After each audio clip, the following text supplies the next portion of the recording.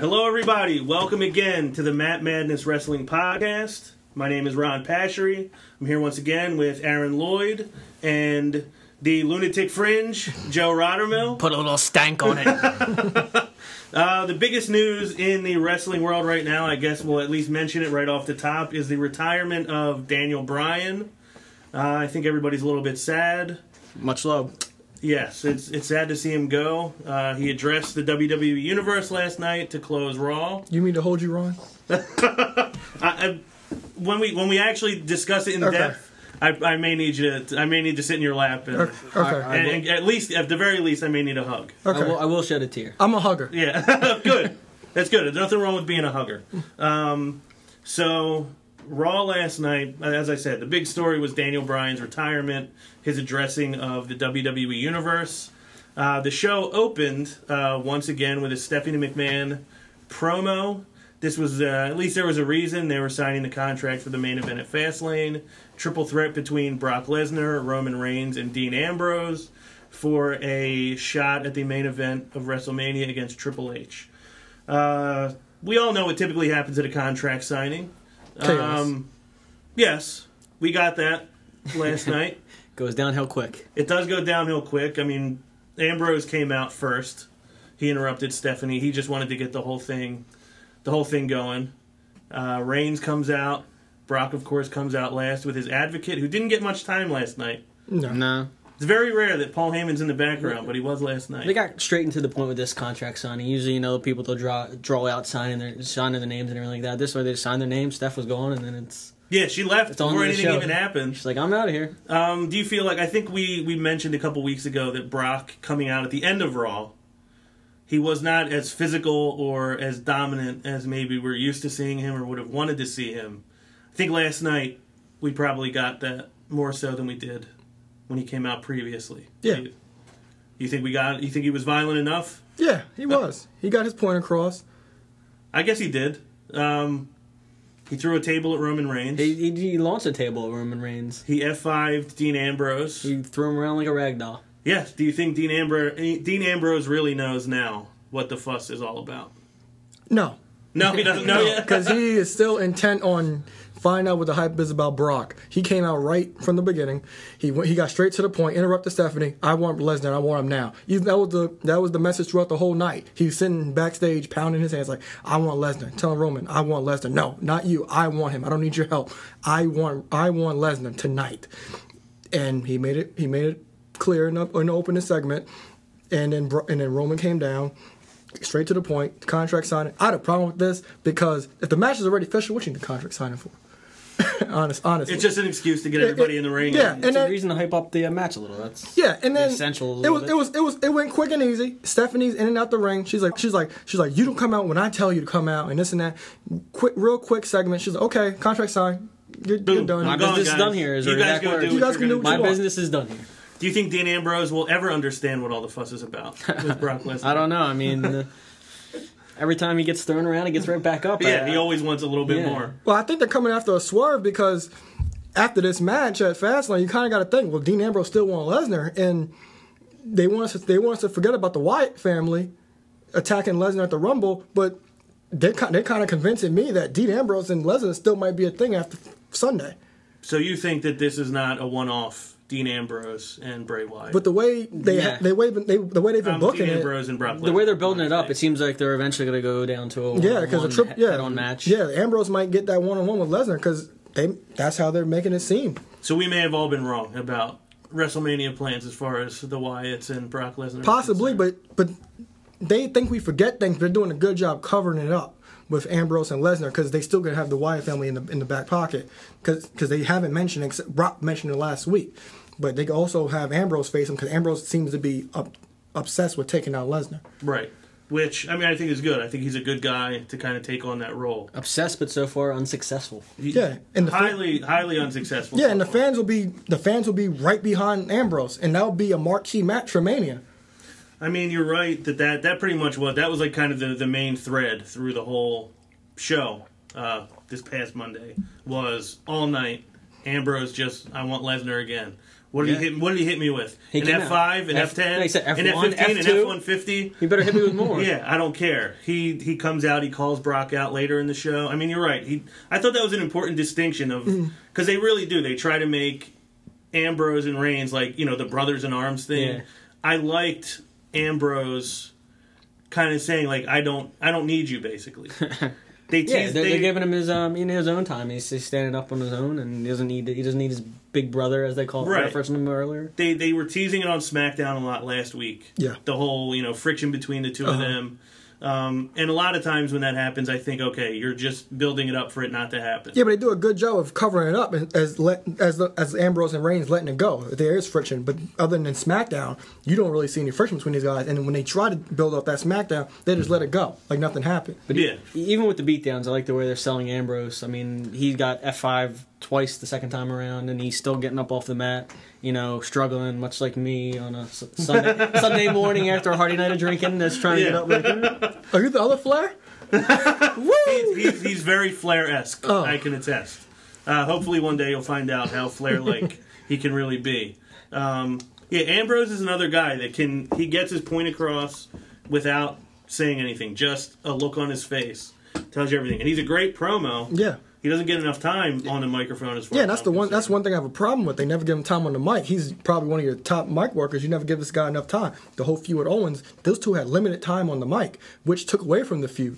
Most of their time on the mic was when they did commentary for each other's matches. Yeah, or they met Renee. It was never face to face. Right. And you give Roman Reigns all this time. This is one of my big issues. And he has no WWE. mic skills. No. Well, 3-hour show. It's so long. I understand that you're trying to get different aspects of your show into 3 hours, but sacrificing what guys are good at to put guys in that position who aren't good at it is just a huge mistake. I mean, Roman Reigns should be getting more time should be getting less time on the mic. Yeah, Dean Ambrose should be getting more. And they could still build Roman Reigns up without the mic time too. They can go something like Shawn Michaels and what's his name? His bodyguard. Diesel? I forget the name. Diesel. Yeah, they go Diesel and HBK style. It's his bodyguard. Yeah, he can get over without. He'd be more over if he didn't talk. Who? Roman Reigns. Oh yeah, he would be. I mean, that keeps him from getting over. That was his thing in the Shield. He didn't talk, but when he's talked, people listen. Right, because he just said exactly what he needed to say. All he's got to do is physically punch people in the mouth. Stop telling people that's what he's going to do. Yeah, because we know that's what you're going to say whenever you talk. When Dean Ambrose talks, you never know what is the next thing he's going to say. Yeah. I thought they did a really good job of... I mean, they didn't make Dean Ambrose look like an equal to Brock Lesnar, because you kind of can't make anybody look like an equal. But they at least made it look like Brock is going to have a very difficult time putting Dean Ambrose away. Not just Dean Ambrose, Roman Reigns too. Because when Ambrose finally got the upper hand on Lesnar, it was because Roman's distraction. Right. That's another thing. We can't get away from that. I mean, we're seeing all this Dean Ambrose, Brock Lesnar interaction. They're sort of building it that way. But you can't forget Reigns in the background, because this could set up, what if Reigns sneaks in and takes the title away from Ambrose? That could set up friction between these two guys. Which is what a lot of people want to ultimately see. And I can also see, remember The Undertaker, how Shawn Michaels had such an obsession with beating The Undertaker the second time at WrestleMania 26. Mm-hmm. That kind of seems what they're trying to do with Ambrose, and have him have this obsession with Brock Lesnar. And that could possibly lead to a match at WrestleMania. And that's a match I'd rather see than Brock Lesnar versus Bray Wyatt. I would rather see that as well. I mean, because obviously you already know what's going to happen if Bray Wyatt goes against Brock Lesnar. Yeah. Brock Lesnar goes over. It's another feud that Bray Wyatt comes up short on. Yeah, even if Brock goes over against Dean Ambrose at Mania, it's still, hey, I think Dean Ambrose may have a chance to win. I mean, obviously with the two of those guys going up against Brock, the odds still probably aren't in their favor. I mean, Brock he's the beast incarnate. Yeah, but the fans would be right behind Ambrose that whole time. Because Dean Ambrose can easily be this generation's Stone Cold Steve Austin. Exactly. And Ambrose is one of very few guys that the crowd will side with over Lesnar at this point. There are not many guys that the crowd is cheering for when they're in the ring with Brock Lesnar. I mean, the crowd opened pretty electric. They were there, obviously, chanting the yeses for Daniel Bryan, his hometown, Seattle. Cheap plug there. But then, they started cheering for Ambrose just as loud. Yeah. Even over Lesnar. Yeah, he got a great reaction. he's one of those guys. Yeah, it's a good comparison with him being the Stone Cold of this generation because you don't know what he's going to do. He's unpredictable. He's tough. You kind of know. We talked about this before. How they've been building this up for a while. The idea of him being indestructible. Yeah. I mean, Seth Rollins couldn't keep him down in that ladder match. He beats Kevin Owens in the Last Man Standing match. Is he the one guy that's going to be able to keep getting up from everything that Brock Lesnar dishes out to him? I mean, the F5 isn't it supposed to hurt? Yeah, and that's He needs an F-150. Yeah, and that's Which I think it's a truck also. yeah, it is. It is a truck. Yeah, and that's the story you could tell right there. If you have those two in a match, 1-on-1 against each other, perfect story to tell.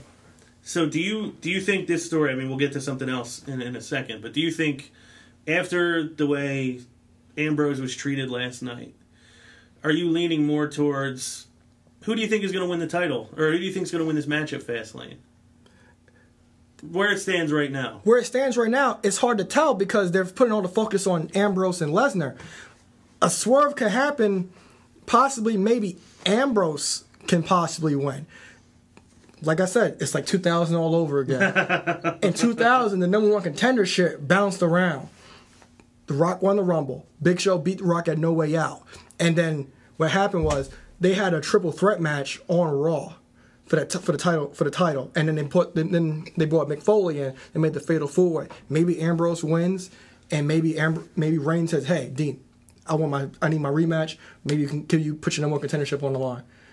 And go from there, and Roman can go over, and then maybe that leads to Ambrose and Lesnar. Now, see, I think this is one detriment they have from the way they did the Rumble, because usually you have the Royal Rumble, who wins the Royal Rumble is going to be facing for the title, and you have time to build that match.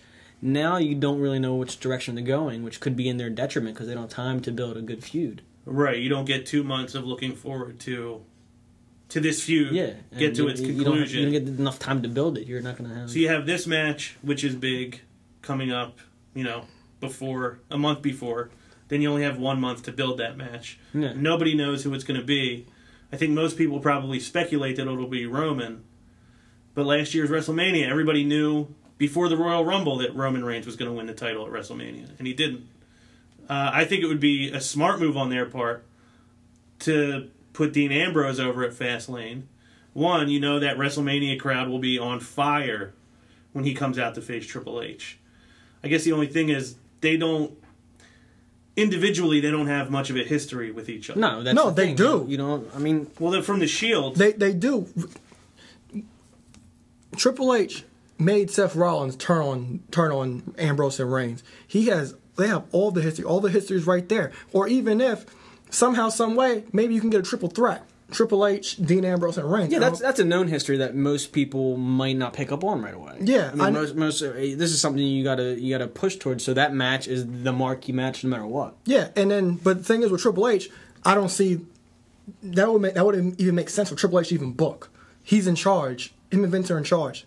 That wouldn't make any sense to book me in a match with Reigns and Ambrose. That wouldn't make any sense for him. Right, you're putting yourself. You're in charge, and you're putting yourself. Yeah, you're putting yourself in a tough situation. Again, that's the detriment of having Triple H hold the title because you want to see that title in the forefront right now because that's what everyone's ultimately fighting for. Wait, it's not on TV. Very rare. Right Triple H, he should have been in that contract signing. If Stephanie wanted to be there, fine. Triple H should have been there with the belt, not coming out after on the stage when they're taking each other out. I understand why, but that belt needs to be on TV as much as possible. And every backstage authority segment, he needs to have that belt on his shoulder. Agreed. That was one of the things I was worried about when they put. I didn't have a problem with him winning the belt at the Rumble. Some people did, but that was my worry. Was that now it's not going to be featured as much. Yeah, you're not. I mean, right now the biggest story is about who's going to win a match, not for the title, at the next pay-per-view. I think you'll see him featured more when it's clear who's facing him at WrestleMania. Well, leading up to WrestleMania. I have a feeling that coming out of this match, you're not going to have a clear vision of who's going to be facing him at WrestleMania. That's just my opinion. I think that's the way WWE is going to... We're going to have another muddled finish, is the way I see it. Could I be wrong? Yeah, but... No, that's kind of be the best way to go. An awkward finish. That'll be the best way to go, so you don't have the predictability factor. Because last year at Fastlane, Roman Reigns won. Everybody knows this year Roman Reigns is going to win at Fastlane again. It's two Fastlanes in a row. Have a predictability factor to make it interesting. It was pretty unpredictable that Eva Marie is the in the ads for Fastlane. She got heat for that. Yeah, and she should. I don't know why she's there. But okay, so Should have Miss Piggy doing it. that's who I'd rather see. Is little Miss Piggy up there waving the flag. Well, I was talking about. You're talking about Dana Brooke? Yeah, Dana Brooke. Okay. All right, we're on the same page. Yeah. I thought you were talking about the actual Miss Piggy. I was No, missed no. my reference. No, I got where you're going. With that. Good. I'll have to get up off this chair and go lunatic fringe on you right now. Well, I know that the wet head is throwing me a little bit for a loop. I wasn't expecting that tonight. Well, I didn't have a bucket to dump my head in, so just toss it. No. Yes, but so Ambrose is getting built up. So clearly none of us really has a sure idea of where Fastlane will finish. On Raw last night, we get yet another Kevin Owens Dolph Ziggler match where Kevin Owens does not go over. Dolph Ziggler, I don't know the last time he won 2 Raw matches in a row. John Ziggler. Well, you were close. You were real close there. It almost slipped by me. Owens and Ziggler obviously are always going to have a quality match when they're in there together. Do you think they're overdoing this a little bit? Where it's, I like a feud, and I like a feud that has a good build, but do you think this match is being... We're seeing it on every show now. Yes. Yeah, you're seeing quality matches, but I feel there's no stakes to it right now. Like you said, you're seeing Owens lose and then throwing hissy fits out in the ring, and you don't know exactly where they're going with this right now. This is yet another problem I'm having with... I don't know if I call it booking or creative as far as this is concerned. Kevin Owens losing his mind over not having the Intercontinental title. That's a good story for Kevin Owens. Yeah. Like we said, he cares about that belt. It doesn't even matter which belt, I think he just wants to have one of those titles. And that's all he cares about, is being somebody with that title over his shoulder. Right now, he's having hissy fits over losing to a guy who hasn't mattered in how long? Yeah. But the thing is, I had a problem with this match because we already know this feud's going to continue. There's no doubt. It's gonna, they'll have a match or interaction next Monday Night Raw. I think we're seeing this at Fastlane. But in my opinion, if you're going to do this again at Fastlane, this match should end in disqualification. You shouldn't have had Ziggler go over. Well, the thing with that too, they had him go over, but they had him cheat to go over. I know they had. So it wasn't. I mean, he used the heel finish, the traditional heel finish to win the match. So the babyface uses the heel finish. Yeah, I understand that the heel tactics he used, but still.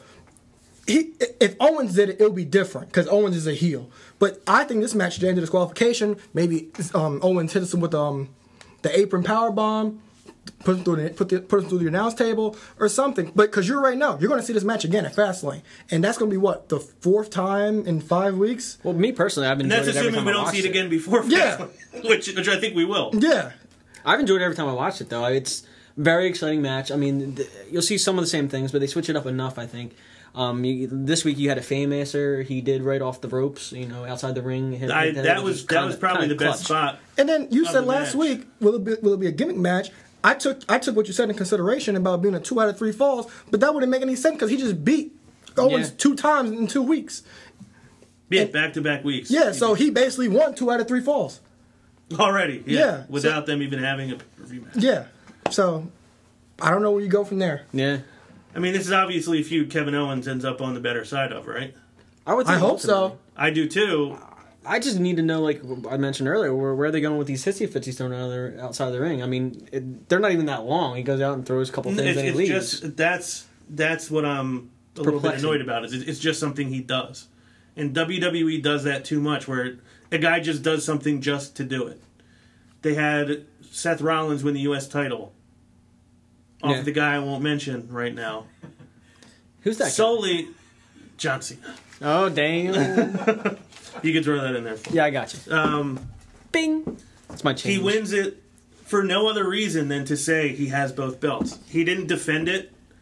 He lost it. I mean, he loses clean the next time they face each other for the belt. So he wins it off the guy, loses it right back, never defends it. There was no story for it. They just did it just to do it. Well, that's the booking loophole with that, because if you're the world champion and you're defending your lower level title, if somebody beats you, they basically should be the world champion too. Exactly. Yeah, you're saying, okay, Seth Rollins is your champion, but he's still better than you. He's still the best guy. It doesn't make sense, but I just don't like them doing things just to do something. I think we're seeing a lot of this because, so many major stars are hurt right now. So many people go out, and storylines are just up in the air. We're not seeing a lot of building. We're almost through the first week of February, and usually we start seeing a build towards WrestleMania, which is only a couple months away now. There's plenty of major stars for them to build stuff around. They just don't. Well, I know, but I think they had storylines planned out, and now you've seen these guys go down, and they have to reshuffle. I guess you do have to give them a lost. little bit of a pass for that, where so many guys have gotten hurt that have thrown so many monkey wrenches into their plans. I mean, do I trust that they had a great plan for WrestleMania? Not necessarily. Well, I mean, but whatever they did have planned, they've had to change. Maybe not necessarily, but I can't remember in years past where it was this. I haven't seen any building towards WrestleMania at all, really, as far as storylines are concerned. At this point in the year, yeah, it usually has started. It's getting late in the game. But if you want to build new stars, you do that by having a guy go out there and consistently win, not have two guys just change off winning each week. Yeah, even Steven's booking. Yeah, it keeps everybody in the same place. It doesn't allow anybody to move up. Kevin Owens, I thought he was done when he didn't win his first feud. I thought, oh, there you go. He goes right in, he loses a feud, and now he's pushed to the bottom. Luckily, he gets his Intercontinental title run. He had a good feud with Ambrose. And this feud with Ziggler could be good, but I don't know that they're handling it the best way they can. No. They're not, because if you look back in the Attitude Era, even in the mid-2000s, the Ruthless Aggression Era, these guys, they would have feuds, but they wouldn't touch each other. Right. You have interaction and promos, commentary, or they'll be in tag matches, but you wouldn't see the one-on-one match over and over again week after week on SmackDown. Yeah, they make you wait for it when you have to pay to watch it. Yeah, they make you wait for the payoff at the pay-per-view. Do a little lap dance to get you excited before you get into the game, Exactly. Well, Owens and Ziggler, okay, so this is a feud we're going to see for a little while. This is not the last time we've seen them face off. I just hope it doesn't continue every week on Raw or SmackDown. They have a match, because it's going to be stale by the time the actual pay-per-view match gets here. Yeah, and by the time Fastlane comes, you need a gimmick match now. I'd like to see, maybe instead of matches against each other, maybe some run-ins and some interference. Yeah, some keep beatdowns. Well, exactly. On SmackDown that happened somewhat. Yeah, Ziggler cost a match against Kalisto. Right. When that was that was a time when he was right. Was in the right position. Yeah. To have a hissy fit. Yeah. I just lost a match I had no right losing. That one, he lost the match on his own. What are they going to do with Ziggler? I mean, they push him, and they drop him down, and they push him. Where's he at? Well, that's why I don't know why... He's a wrestler in limbo. Exactly, and that's why I don't know why you're having Ziggler in this spot with Owen, unless you're planning something big for Ziggler at some point. Possibly. But you should not be doing it at the price of moving Kevin Owens down. Well, I think that's why they had the heel finish last week. So you think it's to protect Owens a little bit? It's to protect Owens a little bit. We're going to have him lose, but we can protect him. Oh, that makes sense. Because you don't see a lot of faces pull that kind of stuff. You're right. You don't see it often at all. Maybe the second biggest story in WWE currently is the whole Y2J, AJ Styles, Miz storyline. We're getting a taste of it on every show. We're seeing a lot of AJ Styles, a lot of Jericho. I think they've done a nice job of... Another thing we talked about, probably the first show, that Jericho was a guy who... He was living off his name and nothing else. If he was in a big match, he wasn't going to win. They've done the announce team, I think. This is probably the best job they've done being part of the storytelling, is the AJ Styles Jericho thing. They're making Jericho relevant. They're bringing up his amount of title reigns. Yeah. They're actually talking about what AJ Styles did outside of WWE. Yeah, they're doing comparisons of, like you said, in the careers of these two guys. The parallels, almost. Right. I think AJ... I have a lot of problems with WWE booking and WWE storytelling. I think the way they've handled AJ's entrance into the company is probably the best storytelling they've done in a couple months. Yeah. I think, if you remember Y2J's premiere, it was it's arguably the biggest debut of all time. And then it fell flat almost immediately. He had that little feud with the Road Dogg in the hardcore division. He immediately meant nothing. I worried about AJ Styles. He comes out in the Rumble, gets his huge pop, has a nice performance in the Rumble, has a good match against Jericho. I was worried that, especially because of his size, but everything they're doing concerning him is putting him over, and they're making him look like he's a legitimate star. And what do they say about Vince? He doesn't push anybody who he didn't create. Yeah. Do you think this is a case of so many guys are hurt, we need this guy to be a star? Or do you think they just realized, some people have theorized that with Daniel Bryan being injured, he's now the new, like, small indie darling for everybody? Well, I think there's some of that is true, but I also heard, I read somewhere that Vince sat down with AJ before, AJ made his transition to WWE, and Vince told him the character he was looking AJ to play. The Jericho podcast. And AJ was saying, this is actually, exactly who I am. So I think, Vince feels like he created it, but this is also AJ as he is. So they just lucked in the perfect storm that damn straight. that Vince thinks he created this, and AJ's like, oh, this is what I am anyway. Yeah, but this is by far the Miz's best work since he was the U.S. champion was it 4 or 5 years ago? I think this is going to be a triple threat match at Fastlane. I don't know, but that SmackDown match, I think you may get a Miz run-in. But they're telling the amazing story. They're putting AJ over through this whole thing. Miz is telling Jericho it's aching that you didn't beat AJ Styles. It is killing you inside. So, and then he admits that it is. Yeah, it is killing him. It is killing him. And so wins and losses do count sometimes. Yes. Okay. On TV. in their minds, no. But this is the perfect way to put AJ Styles over. They constantly tell him he's the indie darling. He is their new Daniel Bryan. They want the fans to love him like they love Daniel Bryan. It's just the fact that don't make him too much like Daniel Bryan. You talked about all his accolades in the past, and he's out here to prove it. And he has. Yes. He knocked Miz tooth out. He did. Yeah, broke his veneer, knocked it out. They did a good job of showing that last night in the spot shadow. A little tooth fall. You don't get a spot shadow in 2016 too often, but I was happy to see it. It's a very underutilized video technique. Vintage. These days, yes. It's a good word. I think AJ, we discussed that he has not gotten to talk, really. I think after a few weeks of viewing it, I look at it as it's a rare occasion. They know AJ Styles is a favorite of the hardcore wrestling fan who appreciates the wrestling match. They're letting him show you how great he is based on what he does instead of what he says, which they fall into that trap a lot. Yeah, I think we'll get there. Like I said, the first week I had an issue with the way they did it because they didn't give him any mic time. Even, like I said, just to drop. This week I didn't mind that much at all because the way they had it, like I said, like he was saying, with two superior mic workers going at each other, you almost didn't mind. And they're putting him over for him. Yes. Yeah. They're arguing about AJ Styles. How good he is. Yes. Jericho comes down. He's saying how good this guy is. How great it was when he was in the ring with him. How he was better than I thought he was. I waited for years to step in a ring with this guy. Mm-hmm. You can't really put a guy over much better than saying, I was waiting for years for him to get here. It almost feels like, they're revealing AJ, but they're carefully revealing certain aspects. They're not doing a big reveal of everything all at once. Yeah, they're building a good story for him where at the end of this feud, he's going to be in a really good position there. Then it's up to them whether they're going to continue with it or mess it up like they do with almost everything else. But I'm glad that this is one of the three biggest stories, maybe the second biggest story that WWE has currently. Yeah, but the one thing is they're trying to make everybody love this guy. Like with Daniel Bryan, you can't do anything to Daniel Bryan. He's bulletproof. Everybody loves Daniel Bryan. They're trying to get everybody to love AJ Styles, and everybody will love AJ Styles that doesn't know about him.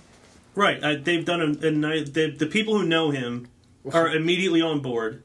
And the way they're handling it is allowing people who didn't know who he was to realize how important he was and how great he was. Judging by that Rumble pop, I don't know how many people don't know about AJ. Yeah, honestly. Well, that was another thing. I was concerned that was Orlando. That's a lot of NXT fans, a lot of marks. Yeah, who know who he is. I was worried. Okay, when they go to some smaller city or some non-hardcore wrestling city, will he get the same reaction? And he has. He's gotten. There have been AJ Styles chants every week. He's been on TV. Yeah. And I think that, they're not giving him too much too soon. They're allowing it to build. And the fact that right out of the gate, okay, we know he's good, but is he great? That's what they're getting to, is showing you this guy is great. Yeah, and they're building that up slowly. They don't let anybody be great. They let everybody be pretty good. Yeah, so B-plus player. Exactly. And that's what happens to most guys. So I think AJ is in a great spot. I think they've handled it better than they've handled most things, which I'm really encouraged by, especially because Triple H is kind of putting like a priority on getting these kind of guys in the company now. And a lot of that might be because of how they might have realized what they lost with Daniel Bryan not here for so long. And I give him some credit for AJ Styles being handled the way he is. He's getting a lot better treatment than Golf clap. than Daniel Golf Bryan clap. did when he was Golf there. clap for Triple H. Yeah. Do you want to give a golf? You would give a full applause to Triple H. I love Triple H. I love Triple H as well. I'm just giving a golf clap for the way he's handling this. Yes, I agree. Another story point that I know you and I are big on. I know you probably the Divas. You're missing Total Divas again tonight. I know. Oh, man. Are you caught up yet? And the Flash. No. And the Flash. No? No. Okay. So one day we may have to have it. I'm off Total tomorrow. Divas. Maybe we should do a live podcast of us marathoning Total Divas. Divas. That'd be excellent. That'd be awesome. Diva fan. That'd be awesome. We got 2 Divas matches last night, Charlotte and Alicia Fox.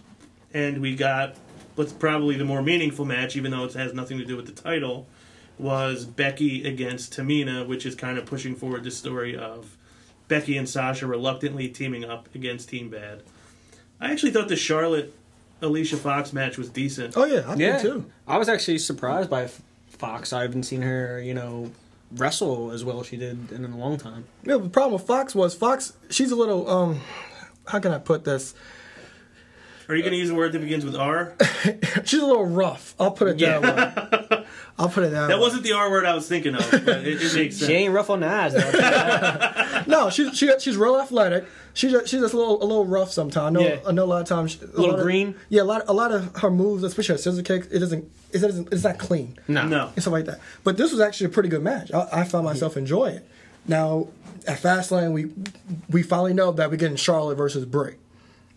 Brie Bella, she's not one of the top competitors on the Divas roster, but it's only for something to have Charlotte to do until WrestleMania. And to put a Bella in a prominent, they're down one Bella, so I guess they down figure one we Bella. have to have one in a prominent position. Yeah. Do you think, and I may be correct, do you think there's any chance that they put a title on Brie Bella? No. No. Because, okay, then Well, now she has double sympathy. Well, Yeah, I that's know. what I just was Husband's retired, thinking. and The Daniel Bryan thing, the Nikki Bella thing, and my first thought is, are they going to just give her a title just because? sympathy boat. Exactly. You think no chance? No. No chance in hell. Okay. No chance in hell. You're fired. So okay, well that makes me feel a little better. If you guys are both that adamant, but it was a rare time when Alicia Fox gets to look like she belongs in there with somebody. Yeah. Typically, she's just in there just to get pinned or submitted, and that's it. She tapped last night, but she actually had a good performance, and she looked like she mattered last night. Sasha on commentary for Becky and Tamina's match. Ron, you're turning red. Already? Yeah. I forgot my inhaler again. Yeah, it's red. I forgot my inhaler once again, so I don't know how much time we'll put into Sasha Banks tonight. Commentary, maybe not her strong suit. I noticed a lot of dead air when she was out there. Maybe they were waiting for her to say something and she just wasn't. I don't know if maybe she's just one of these people that loves wrestling so much She was into that it. she's watching the match as opposed The to... commentators gotta throw her a bone there. They see she's flopping a little bit. You gotta start, initiating her in a way. Throwing her some alley oops, if you will. Right, which they don't do. They rarely do. I think the only commentary moment that stood out for me last night as enjoyable was when Ambrose was calling out Lesnar and just ramping it up and up and up. And I love when every once in a while you get like an overly serious JBL and he just says, "Nobody talks to Brock Lesnar." I laughed, and I don't like JBL. I can't stand him. I can't stand Cole. And I can't stand Byron Saxton either, but nobody talks. I love that serious, like, oh my God. It grabbed you in and pulled you. Yes, exactly. I mean, it's very rare when JBL makes me laugh. The other time JBL made me laugh recently was during Bo's freestyle. When he said, "Bo, pitching a shutout." That cracked me up, too. Bo won that. He smoked Hands down. Flo Rida. I don't even know who Flo Rida is anymore. And I'm glad that they're keeping Bo Rida going for all this time. But anyway, back to the Becky Lynch Tamina match. Tamina does not get to wrestle very often on Raw or any show. she gets a win. Obviously, it was a jaded win because, Becky was distracted. Mm-hmm. Naomi smoked Sasha last night outside the ring. Becky hit a suplex on Naomi outside the ring, which I thought was a great spot Oh yeah. for in the middle of a women's match. You don't see those very No. often. And then she walks into a super kick. How long do you think this Sasha-Becky team-up will last? After Fastlane. So Well, you till think- Fastlane. So you think they get their Fastlane tag team match and you think it abruptly ends after that? Oh, yeah, because no Abruptly doubt. ends, and then they'll set up a storyline because you're going to see Charlotte come out champion again. Yeah. No way Brie wins. Yeah, this match. To reiterate, This match is just because. But first of all, they booked this backwards. They clearly did, because clearly they should have had Sasha break up from Team Bad before the or after the Royal Rumble. They shouldn't have her come out at the Royal Rumble to take out Charlotte. They should have had her break up from Team Bad first, and then you can get this match with Team Bad now. And then after Charlotte beats Brie, you could have had Sasha come out and then Becky come out. But now we get this tag team match, Team Bay against Naomi and Tamina. 3/4 of this match is going to be good. You already know Sasha and Becky will win this match, and that it's going to set up the triple threat match. And I think after the match, their alliance breaks, and they possibly try to take each other out. Do you think that, and this may be the last thing we touch on with the Divas right now. One, we're actually getting 2 Divas stories. Yeah, which is needed. rare, but you do need to do that. you it need can't that. just be a Yeah, you title can't have story. all these women or all this talent go after one belt. You can't do that. Yeah, it's wasting their talents. Exactly. You need the one story at the top where somebody's going for the title, somebody's defending the title, and then you need a story where you show that these other women who are involved are actually part of this Yeah. division. I mean, not to beat a dead horse, although I would beat a dead horse if it was I available. know you would. I think this is just rushed, muddled storyline again because I feel like Nikki Bella was supposed to be in that spot. So you She just was think supposed it to was be in another line for the injury title. that I think she was caused supposed to them be in to rebook everything on the floor? Yeah, and I think in the way they're trying to handle Sasha with kid gloves and not rush her into the situation, although they do want to build her to the title. Why do you think it was Nikki? Because I mean, Nikki was the former champion. They haven't really had the rematch for that title. They had the rematch. At Well, Hell. I think they were going to throw another match out there. Well, my thing is, I think possibly when Charlotte beats Brie, I think Charlotte may take Fox out too. Because like I said, I think they're not leaving Paige off WrestleMania. Paige got screwed at TLC in that match with Charlotte. So she may come out after that match with Brie and insert herself into this feud. Which would be nice because I haven't seen Paige on. Yeah, she had Raw those 2 Total Divas plug matches, and you ain't Yeah. see her since. Yeah, she just does the Total Divas ad, Yeah, which is all she does in the ring right now. yeah. The one problem I have with the way this is booked is I felt like you needed to actually have. I thought there should have been a Sasha Naomi story, not just okay, Becky is going to help you with these other 2 girls. Yeah, I thought they could have done a feud with Naomi and Sasha, which I think would have been good matches, and it would have allowed Naomi to have a purpose on the show and to stand out on her own. Yes, there's no need to saddle her with Tamina. I agree. I think they just did that to sort of swing Sasha Banks to the face. Yeah, and it has Becky. because she had to break up from Bad, and then there's 2 of them, one of her, so they need. Yeah, it has something for Becky to do. Well, I guess that's another good point. Is that it gives 2 of your top stars Yeah. a story to be involved in. So, the last thing then I'll ask about the Divas: how many women are going to be in this Divas title match at WrestleMania? 3.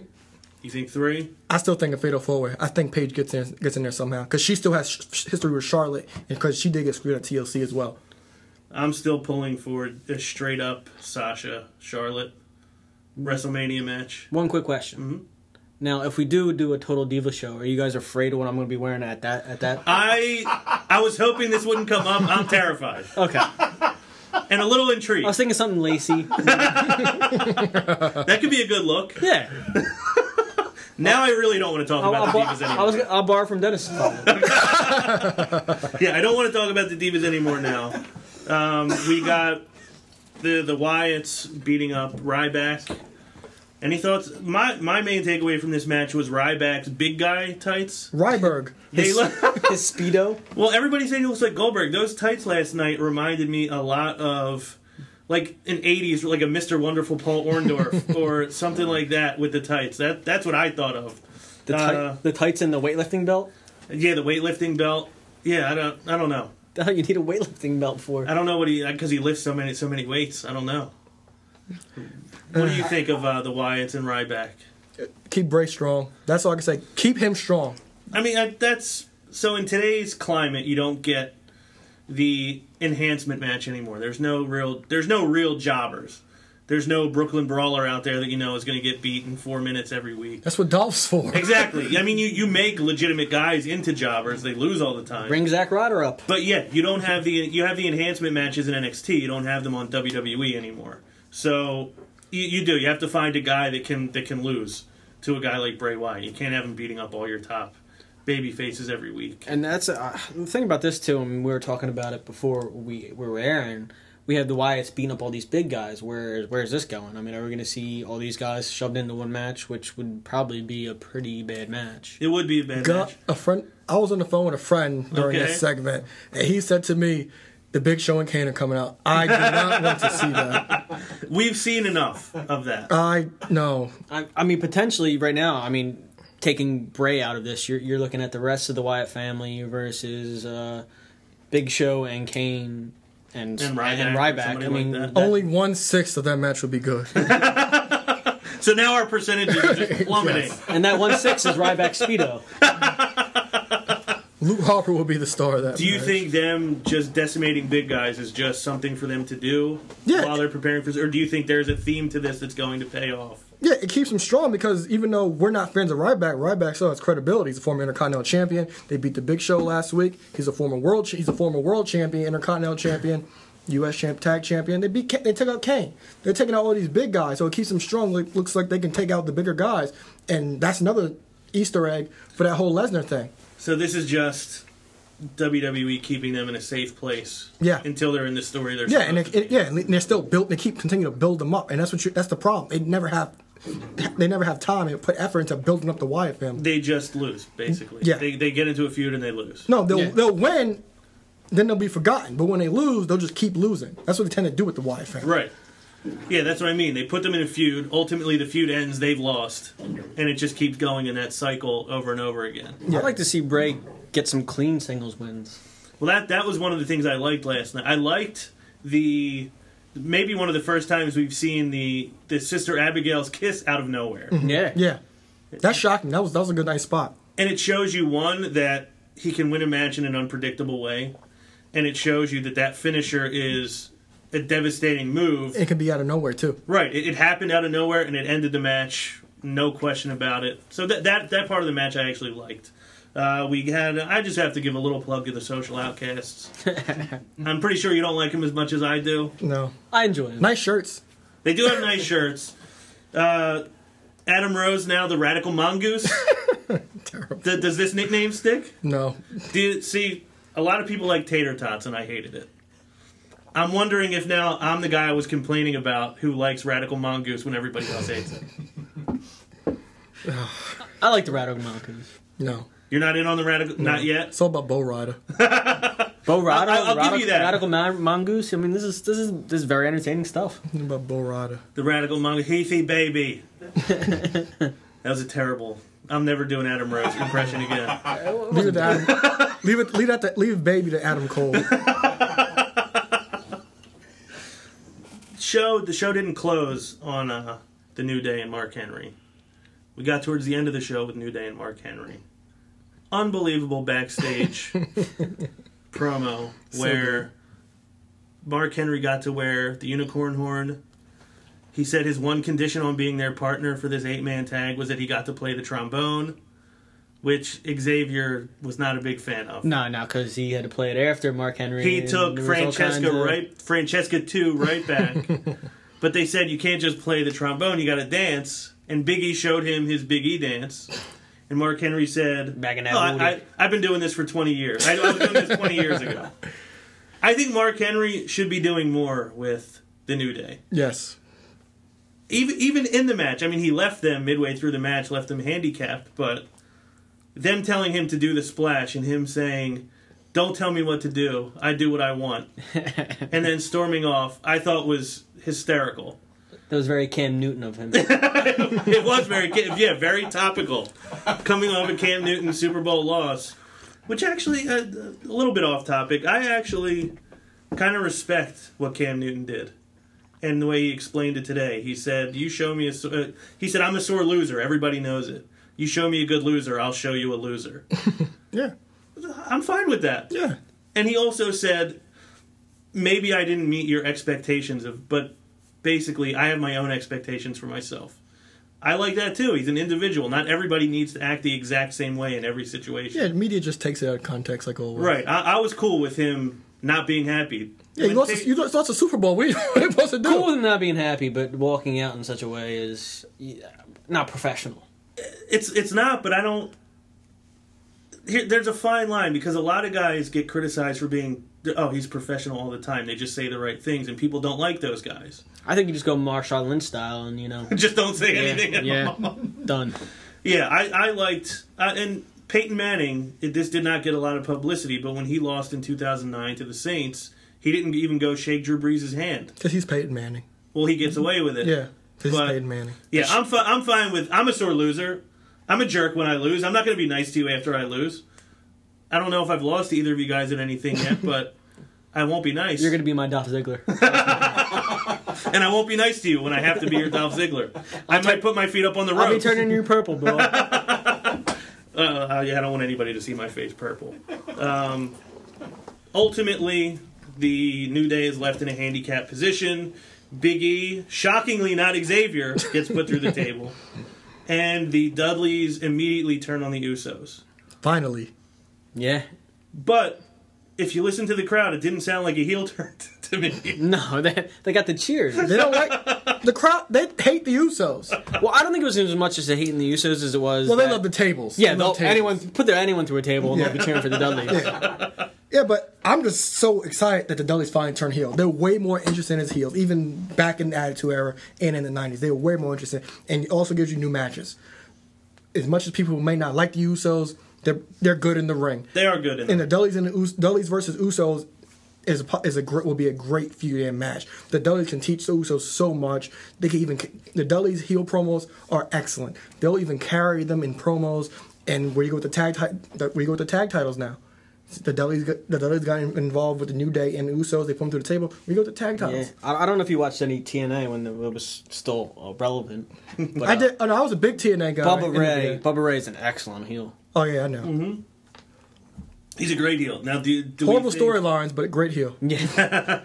Are they going to get one last run with the WWE Tag Team titles? I said they would whenever they turned heel.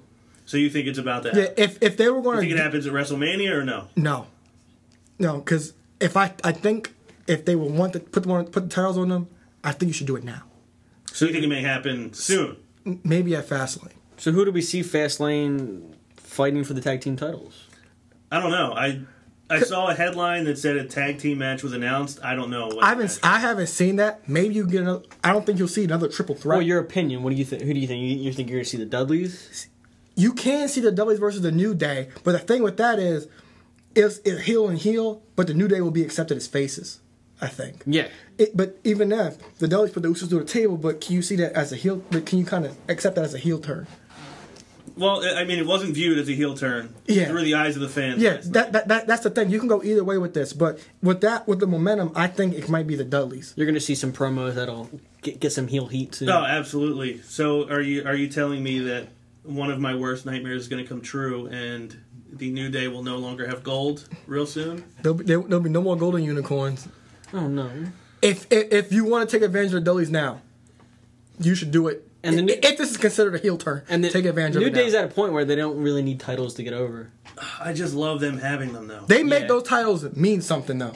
They made them mean something, and they use those titles to put down everybody else. So now's a great time to start building up that tag team division. Get some real quality tag teams out there. And you're right. I don't want to see them lose those titles. I thought I was going to need to wait till the Daniel Bryan segment to be held, but I think I might need to be held now. I'm not. Come here. Come here. It's okay. Thank you. That meant a lot. It felt good. I'm glad. I'm glad it did. You smell like Kit Kat. So Joe, the lunatic fringe Joe Rottermill is a hugger as well. We're all huggers on this panel. The show obviously closed with an emotional farewell to the in-ring career of Daniel Bryan. The announce team tried to put it over as shocking, which kind of annoyed me, because he's been out for how long? There's been stories for how long about how they won't clear him. Yeah, but I always felt like no matter what stories I heard, I'm going to see Daniel Bryan running out one more time. And I thought we'd see him at the Rumble, to be honest. Yeah. I'm surprised that... Well, not surprised, because I always thought there was a chance. Bret Hart said, I think 6 months ago, he said, I don't think Daniel Bryan will ever wrestle again. He thinks he is, but he won't. He said, I was in this position once. I thought I'd get back out there, and I never did. But what I'll say about the segment itself, I feel like they really put the fans over last night. Yeah.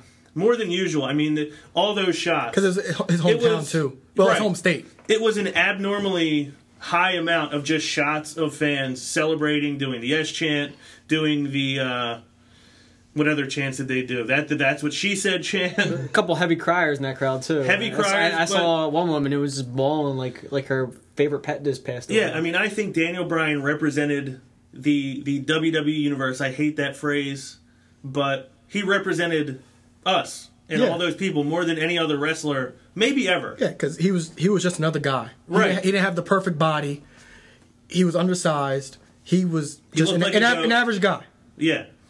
He was an average guy. Yeah, and I loved the storyline when they occupied Raw. I mean, that was all the fans, in the ring stopping them. Yeah, Unbelievable unbelievable story. So I think that was they hit a really good note with that. They really made it a point to get the fans on TV and put the fans over. Like, we get it. You guys kind of make us what we are. And this guy represented you, so we're going to kind of give you guys a time to shine, too. And I'm glad Daniel Bryan explained his new clean look, because, I was curious when he first came out. What's going on there? Yeah, for a great cause. I unfortunately can't remember what the charity was called. Do you remember? Wigs for Kids. Yeah, Wigs for Kids. Basically, yeah, they donated that hair to... for the kids, and then he said he looked pretty stupid with the full beard and cut hair. Short hair. I thought he looked good last night in the nice flannel. He is not a goat face. He is handsome. Yeah, he's not as ugly as they made him out to be. I thought, seeing him stand there with his eyes closed, just to probably the last time he'll hear that in that ring in that way, I appreciated that he really savored that moment. Oh, he ate it all up. He closed his eyes and he said, I never really got to hear that from a crowd, because usually you're focused in on your opponent, and he closed his eyes and just felt it, which is kind of an amazing picture to paint. Yeah, we want to wrap up Raw shortly. I guess we could all maybe just say something about Daniel Bryan. For me, as a kid who wasn't 5 feet tall till I was 16 years old, I was small my whole life. I started high school, I was 4'10" and 88 pounds. Tiny guy, kind of made me scrappy. I wish I had somebody like Daniel Bryan to look at. As this guy's little, he's the smallest guy out there, but he's overcoming everything you put in front of him. I think he can be a role model to people who are undersized in physical stature. He could be a role model to people who are, your social status. If you're a nerd in high school and you get picked on, that's somebody you could look at as, this is somebody who overcomes everything. So I'm thankful to Daniel Bryan just for the hope and the encouragement that he offered to people who aren't just born at the top. Yeah. Joe, I know you love Daniel Bryan, maybe definitely. more than anybody. I love Daniel Bryan. I mean, like I said, I'm a smaller guy too, so I felt what he was going through. When people try to pile the world on top of you and they try and tell you can't, you won't, you aren't, and you get beat down by the world, he was just there. He said, I will. And you he did. Could say whatever you want, but I'm going to do it. And I was getting teary-eyed. I'm sitting there seeing the pictures of him holding the title, knowing how that feels, just to overcome and prove people wrong. It's such a powerful message he sent. It was. Same thing as you guys. It's real powerful.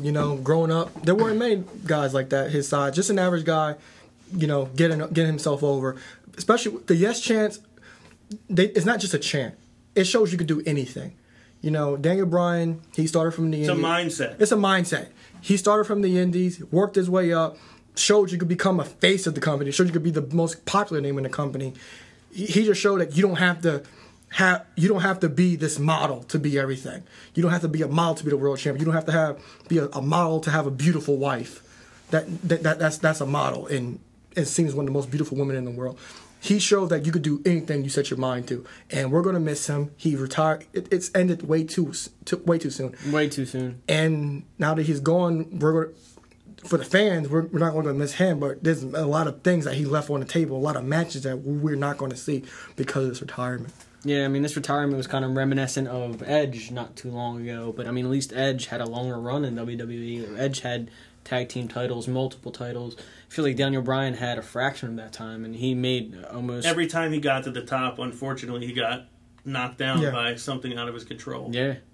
The last thing, like you said, you don't have to... The way I'll put it is, he showed that you don't have to settle for what other people are willing to give you. You can go out and get more for yourself than what somebody's willing to give you. And I'm thankful. Daniel Bryan is probably the reason why I'm here right now. I had stopped watching wrestling for 5 years, and the Raw episode when John Cena was choosing his opponent for SummerSlam, he was in the ring. The rest of the roster was up on the top of the ramp under the Titantron. You don't even see Daniel Bryan, but I owe another $1. I forgot. Oh, we got one over here. He decides that he's going to choose Daniel Bryan. Daniel Bryan has to push his way out through that crowd of larger-than-life perfect WWE superstars, does the yes chant all the way down the ramp, is right in his face, screaming the yes chant. At that moment, I said, I think I'm going to start watching this again. I mean, I stumbled on it. I didn't know what was happening. He pulled you back in. He pulled me back in. And that story leading up to his WrestleMania moment is what really, at that point, I started watching every week again and never looked back. So we're probably all here right now because Daniel Bryan's career lasted just as long as it did. Mm-hmm. So Daniel Bryan, you will be missed by all three of us, by many other people. Very much. And I think that's a good note to go out. And he said when he dives through those ropes, he felt like Superman. Mm-hmm. And he said the way we reacted to him doing that made him feel like Superman. And to a lot of people, he was Superman. What are some of your favorite moments? What are some of your favorite D-Bry moments? I think the yes chant right in the face of the current champion before SummerSlam. Mm-hmm. I think you didn't like this one as much, but when he turned on the Wyatt family. It did happen a little too soon, but when he was sitting on top of that steel cage and they had the wide shot of him with the yes chant and every person, there's not many things in life where 20,000 people are completely on the same page. And you saw that entire place in unison with him, behind him, and obviously the confetti raining down in New Orleans with him in the 2 titles. Those are probably my 3. I mean, they're 3 pretty big moments, but those are the 3 things that stand out to me. Joe, you have any? Oh, I have a ton. I mean, it's hard to pick out. Is there enough time? I don't know. I mean, how much time do we got? I can keep going. I mean, so many to choose from. I mean, I remember watching him back when he first started in NXT and he came up in the Nexus. Mm-hmm. He ended up actually getting kicked off the roster for choking someone with a tie when they were, beating everyone up. I was like, such a silly reason to get kicked off the show because I knew Daniel Bryan, the American Dragon, right, and what he had to bring. And I know he was a disciple of HBK, with his school. So I was very much into Daniel Bryan. Then he comes back. He comes back with a vengeance. He ends up winning the Money in the Bank, the Occupy Raw, which was again bringing that up. That was a tremendous, unbelievable. Moment. And then probably one of the things like watching all those Daniel Bryan moments from last night. One of the things that was the greatest is when he had to, overcome everything. He had to beat Triple H. Then he had to beat 2 of the top stars at the time just to win the title, and he did that all in the arguably the best individual WrestleMania performance of all time. All in one night, and he pretty much wrestled for over an hour that night. Predictable, but it was perfect. Right. Yeah, predictable isn't always bad. It's not. When you tell the story right. Yeah. Picking off that's one of my favorite moments because as a fan, you want to feel for a guy. Remember when we went to TakeOver Brooklyn and Bayley won the NXT Women's title? You could feel the emotion in that. We didn't cry. Almost. Almost. But when Daniel Bryan won those titles, you could feel the emotion in the building. Your heart felt it. You felt for the guy because you felt all the emotion that he felt when he held those titles up. another thing is when, like you said, the guy with the shovel called him out and said, "I choose Daniel Bryan." When he occupied the Royal Ring with 8 million people with the yes chant, it was great. I feel like I should give you $1 for having the most unique way of describing that guy without saying his name. Thank you. And the other thing, my only fond memory of Daniel Bryan is Because he buries everybody. his work with Kane has aged very well. Oh, It is yeah. amazing to Yeah. this day. The stuff with Dr. Shelby. Yes is and no. That was so so good. entertaining. So good to this day. Yeah. I still watch it and die laughing. I'm the tag team champions. I'm the tag team No, champ. I'm the tag team champions. Oh, his feud with Punk and AJ. Great. Oh, yeah. The last thing, this is more of a silly note, but I don't think I was watching at this time. They showed a spot of him on commentary during a Cesaro, and I don't remember what match, but everything he said was about bears. I don't know if either of you remember this. No, He just kept talking about guys who wrestle bears, and I've wrestled bears, and I won't even use a move in the ring if it couldn't be done to a bear.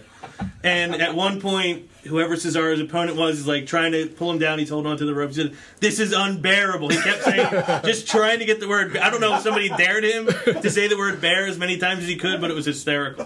And I don't think he gets credit for being as funny, because I think his story at the end was more of purely an emotional Overcoming, story. yeah.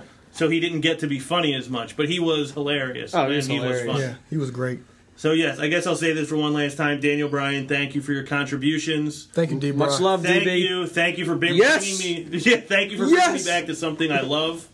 And actually, you probably are the main reason why I checked them out, because I remember at a wedding, you Yeah. told me you were like you would like them. It's a little sauce talking about. Yeah, it worked. Oh yeah. So that was Raw. We'll get into a little bit of NXT. The biggest story on NXT, obviously, is... Well, there's two big stories. One was the William Regal decision on who really won the triple threat match, which we already knew the outcome. They're going to have a match to decide the number one contender. We also had the non-title match, and also at one point, Tom Phillips described it as the title-free match, which I've never heard. He sucks so bad.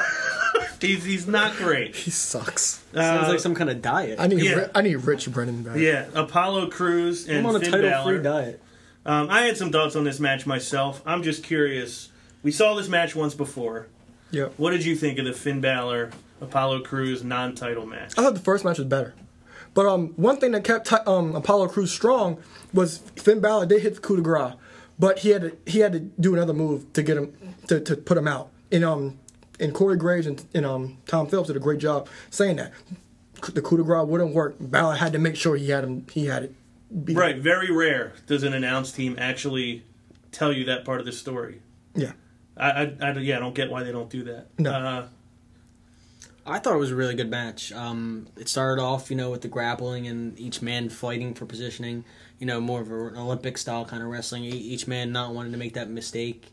And then it just started building up, and then these guys were flipping around the ring. Like, all of a sudden, Cruz is flying over the ropes, and there goes Finn behind him. And Cruz moves so quickly for a man his size. Cruz is amazing. He's one of the best He's athletes just I've ever standing seen in a backflips ring. out of nowhere. Yeah.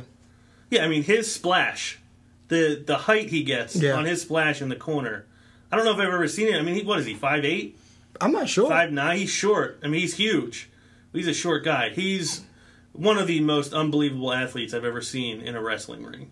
That is one of the things I did enjoy about it. I liked that they had a faster paced match the first time, and they showed you that they can put on a different type of match. Yeah, they did a slow And they build. did. They really... It's one of the things I liked about the Y2J AJ match from Raw a couple weeks ago was it could have gone out, they could have just shot out like a cannon, but they felt each other out. They kind of showed, okay, Finn's got the upper hand, Apollo's got the upper hand, and then they eventually built up to the bigger spots. I did really appreciate that, one, because Apollo Crews is a guy that they're really high on. Yeah. You have to really be careful. You don't want to bury a guy, you don't want to make a guy look bad. The first match, obviously, he avoided that. If this match you're going to give him a clean victory, how do you make Apollo look good while getting pinned without any interference, any Yeah. fluke thing happening? So yeah, Finn Balor has to add a second finishing move to finish the job. So they made. I mean, Finn obviously looks better for having beaten a guy of that caliber. Beats him, and also gives him his props though too. So it's Right. not like And that's one of the great things about NXT is you can get to the mountaintop and lose, and then eventually you will usually get your time. I mean, Apollo Crews' time will eventually get here. Yeah. I don't know if this could be the last time we see them for a while. I don't know if they're going to have another match. I don't know if Finn is going to be on the main roster before that can happen. Or maybe Apollo Crews' time has to wait until Finn Balor's gone. well, currently as we speak, Finn Balor is on the injured list. So, Sprained his ankle. Yeah. Oh, did you see Bailey do his entrance? I was going to bring So that up good. eventually. That's one of my favorite things I've seen. I love Bayley. I know, so good. She's not Sasha, No. but she's got a great character. She's fun to watch. She's really good in the ring. She's growing all the time. And yeah, that showed you like that her personality has come a long way. Is it just me or does she have no lips? Like she She smiles and her lips she like doesn't- disappear. She definitely doesn't have a top one or much of one. I don't know. I have to may have to go back to the video and Yeah, look. you watch that and try to unwatch it after But you did watch you it. see this video of her doing Finn's entrance Yeah. with him in the ring? Yeah. I loved it. Yeah, I did too.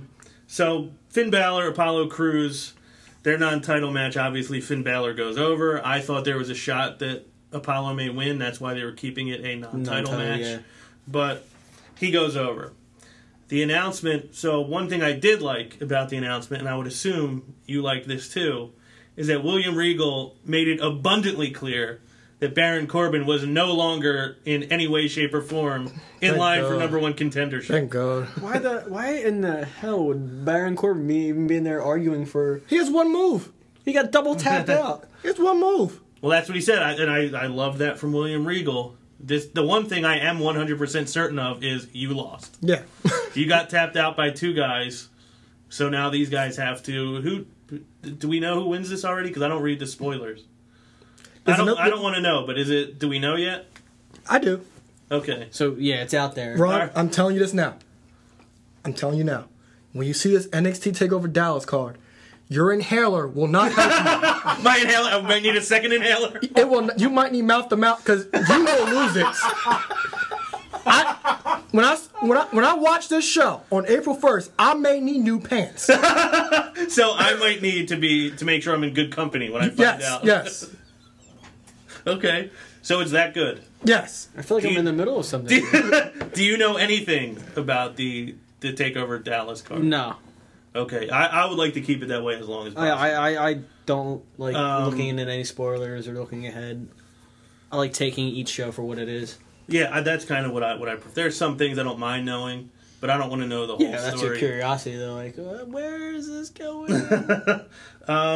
We have Carmella being in her build towards the women's title shot against Bayley.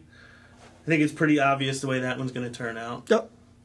Do you like Carmella? Yeah, she's improved over time. She's gotten a lot better. She's gotten a lot better because I remember when I first started watching NXT, she's still rough. You know, she got booed, but now the crowd's taking to her, and I think she's constantly getting better. I don't think she'll be Bayley. She's not even on Bayley's level yet. No. But a few more years in NXT, a little more time in NXT, she'll be up there. A little time to polish up a little. Yeah, and her and nothing. Enzo and Cass, they've been torn with the main roster. The WWE roster. Yes. I'm not gonna call it the main roster because that's like a demotion. to me. Right. Yeah. But they worked a lot of events. They worked. Oh, a lot they of moved events. down to the main roster. They moved down to the main roster. And they're working a live events. They worked a live event this weekend. Carmella was there too. Yeah, from what I heard, they got a good reaction. Yeah. Which, I assume they would in Yeah. every arena they go into. Yeah. So look out for that. They might be seeing something soon. Yeah, so the big thing about Carmella is she's got the character. Yeah. I mean, the in-ring will come. The character is the hardest part to develop. So I think I don't know how big she's going to be. She's got a lot of competition up there right now. But But I think she's got a chance. A lot of quality competition. Yeah. But she has competition. But the thing with Carmella is that she has the seasoning because she's been there longer than a lot of the newer divas, the newer women in NXT. Mm-hmm. So her seniority will get her these title shots because they still have to build up Liv Morgan, Billie Kay, Peyton Royce. Those women get to even get wins in NXT. Asuka, another Another pretty dominant performance. That was a great match. That was a great match. It was short, but Santana Garrett, right? That was great. That was a good match. She was a great in-ring ability. Yeah, she did. No, I thought it was going to be just a straight squash. That's what I felt when it coming out, One of the things I like, what I don't like is when you kind of always know how a match is going to go. And I think there are too many performers in WWE now where you kind of know they're going to do this move, they're going to do that move, they're going to do that move, then this is going to happen, and then the match is over. Asuka has a variety of ways to end any match, and they've let her use every way. Yeah, where you don't know in an Asuka match what's going to happen. And that's a great way to book a superstar. She was popping out arm bars out of nowhere. I was like, where the heck did that all the come submissions. From? She has the spinning heel kick. She's got a variety of ways to end a match, and I'm glad that they're letting her explore all of those. Anything else on NXT? Enzo and Cass, another great promo. They got another Zero Dimes line in there. I enjoyed Enzo saying, he's got nothing but lint in his pocket because he has 0 dimes because they always get back up.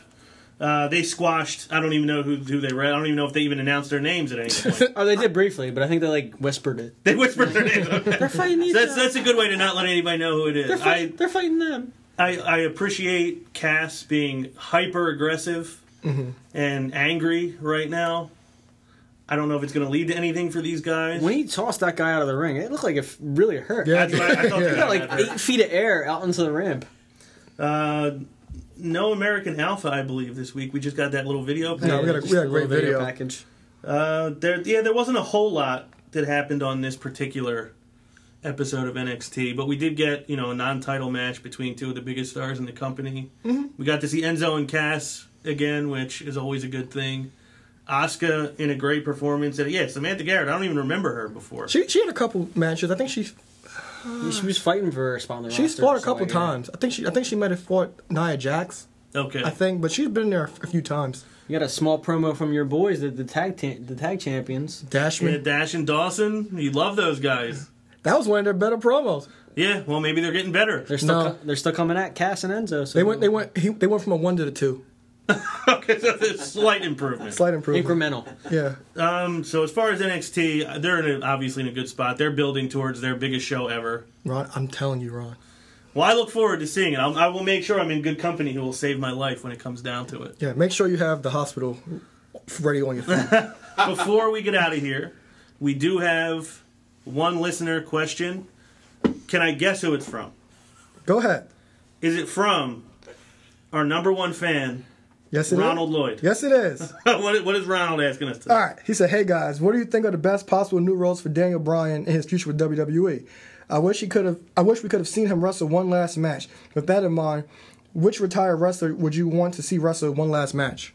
It's a great question, Ronald. First, I think the easiest answer for what role Daniel Bryan should have going forward, I think he should spend some time at the Performance Center helping some of these young guys, develop their characters, because obviously I believe that was his weak point, was having a character. He was a great wrestler, and then he worked on being a character. I think he's got a lot to add there. I think he can obviously help guys in the ring. He can sell. I think he's got a lot of knowledge to pass down to these kids. I thought he was a great judge on Tough Enough. Yeah. So I think that's a pretty easy role. You might want to get him in on commentary every once in a while. Just come back out in the ring every now and again. Yeah. Like they would do with an HBK or a Stone Cold. So it was which retired wrestler would I like to see wrestle one more match? Yep. That is really tough. I mean, because my instinct is to say HBK, but we've seen so much. I feel like we got a second career out of HBK that nobody ever expected. Yeah, pushing the envelope. Right. I mean, we thought he was done, then he came back and had 5-6 great years after that. Maybe even better than his first one. Not only to mention, I mean, you see him with those matches with Undertaker, those career-ending matches. I don't know how you're going to outperform that. There's nothing you could do. I'm going to say Scott Hall.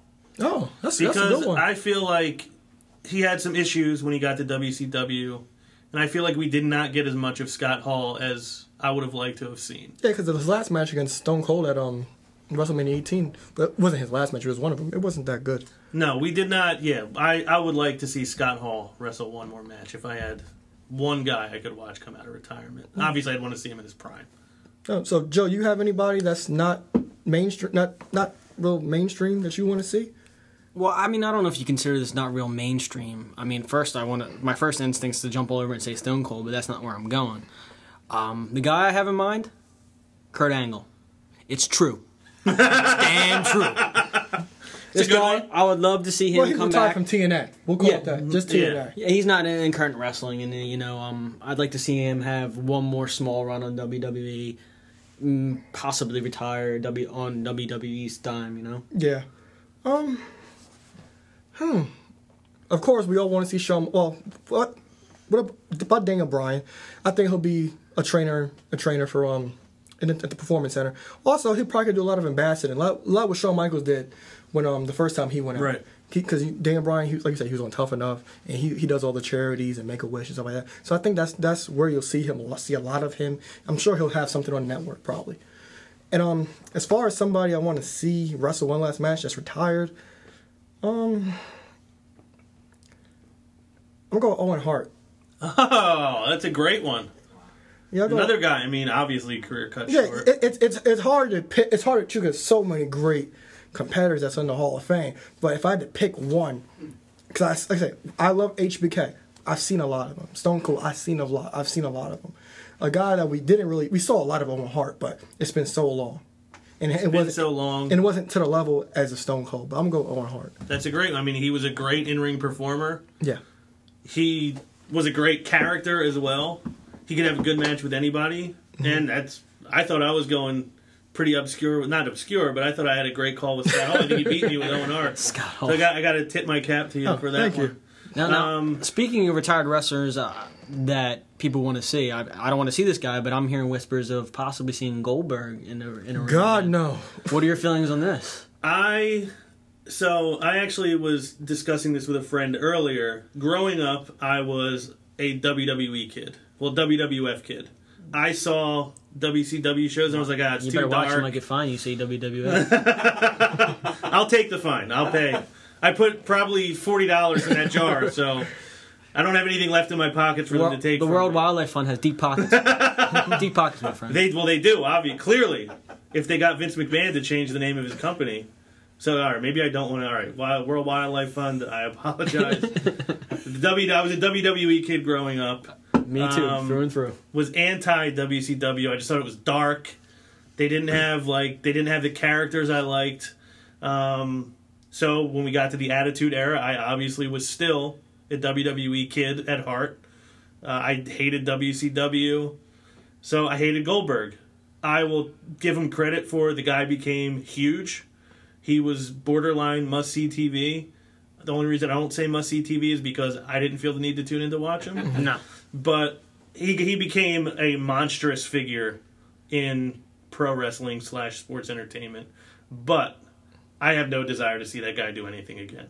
And I feel like he hated the business anyway. He always seems miserable when he talks about it. Yeah. So yeah, well, he'll make them some money, but I have no desire to see the guy. I don't think Goldberg would make him that much money. I don't. No. Me as a kid, it'd be a gimmick. Yeah, me as a kid, when you scroll through channels, I fell in love with wrestling with WWE. So that's the first. So when I'm scrolling through channels, that came on first for me. So when I turn to something else, now I don't want to watch this. Mm-hmm. So I grew up on the Stone Cold, Rock, DX, stuff like that. So when I see Goldberg, I'm like, I don't like WCW. It's not this. I prefer this better. Their stage looks better. Their belts look better. Those wrestlers look better. As far as Goldberg, wasn't really a fan. And then when I grew up, I started to learn about in-ring work and stuff like that. Yeah. And I slowly was like, okay, this guy was not it. We're not up to snuff. But in terms of booking, he was one of the only few things WCW did right. Yeah, it's crazy. This guy Goldberg was no more better than what Ryback is right now, as far as in-ring ability, mic skills. But somehow he rose to meteoric levels. Yeah, but you can't knock how he moved the needle for WCW and helped them in the money. I can't knock what he did. I don't know how a guy like that. Yeah, yeah, but him in the Monday Night Wars, he was big then. But I don't have any desire to see him again. I just hear these whispers he might be making a return, which I don't know for what reason. Yeah, don't do it. If you're thinking about doing it, don't. Don't do it. I think he got over because he kind of looked like he was like this Stone Cold. Yeah, he was a Mold. WCW Stone Cold. Only he was huge. And he is unbeatable for so long. Yeah, they booked him. They booked him perfect. It's the one thing. That's the one star they created. Then they ruined it. Yeah, Kevin by, Nash. by bringing in who? Who'd they bring in to start booking? No, we're talking about Goldberg. Oh no, Yeah. I'm trying to tee you up for something. Oh. Who eventually came to WCW? Who and ran ruined the their creative? storylines? Hogan. Vince Russo. Oh, I'm sorry. Oh, duh, That was an alley oop. bro. That's what I was trying. That was to an get at. alley oop. That was an alley oop, and you just Mozgov that. We were dead in the water. Bro. He knocked it out of the park, bro. That Hulk Hogan, bro. I don't want to see him again. You will never see Hulk Hogan again, bro. I think we could leave you with Aaron's. I want to get Aaron to do a Vince Russo impression on every show he's on. So I'm glad we got it in a buzzer beater tonight. For Aaron Lloyd, for Joe Rottermill, once again, farewell, Daniel Bryan. Ooh, yeah. Thank you for your contributions.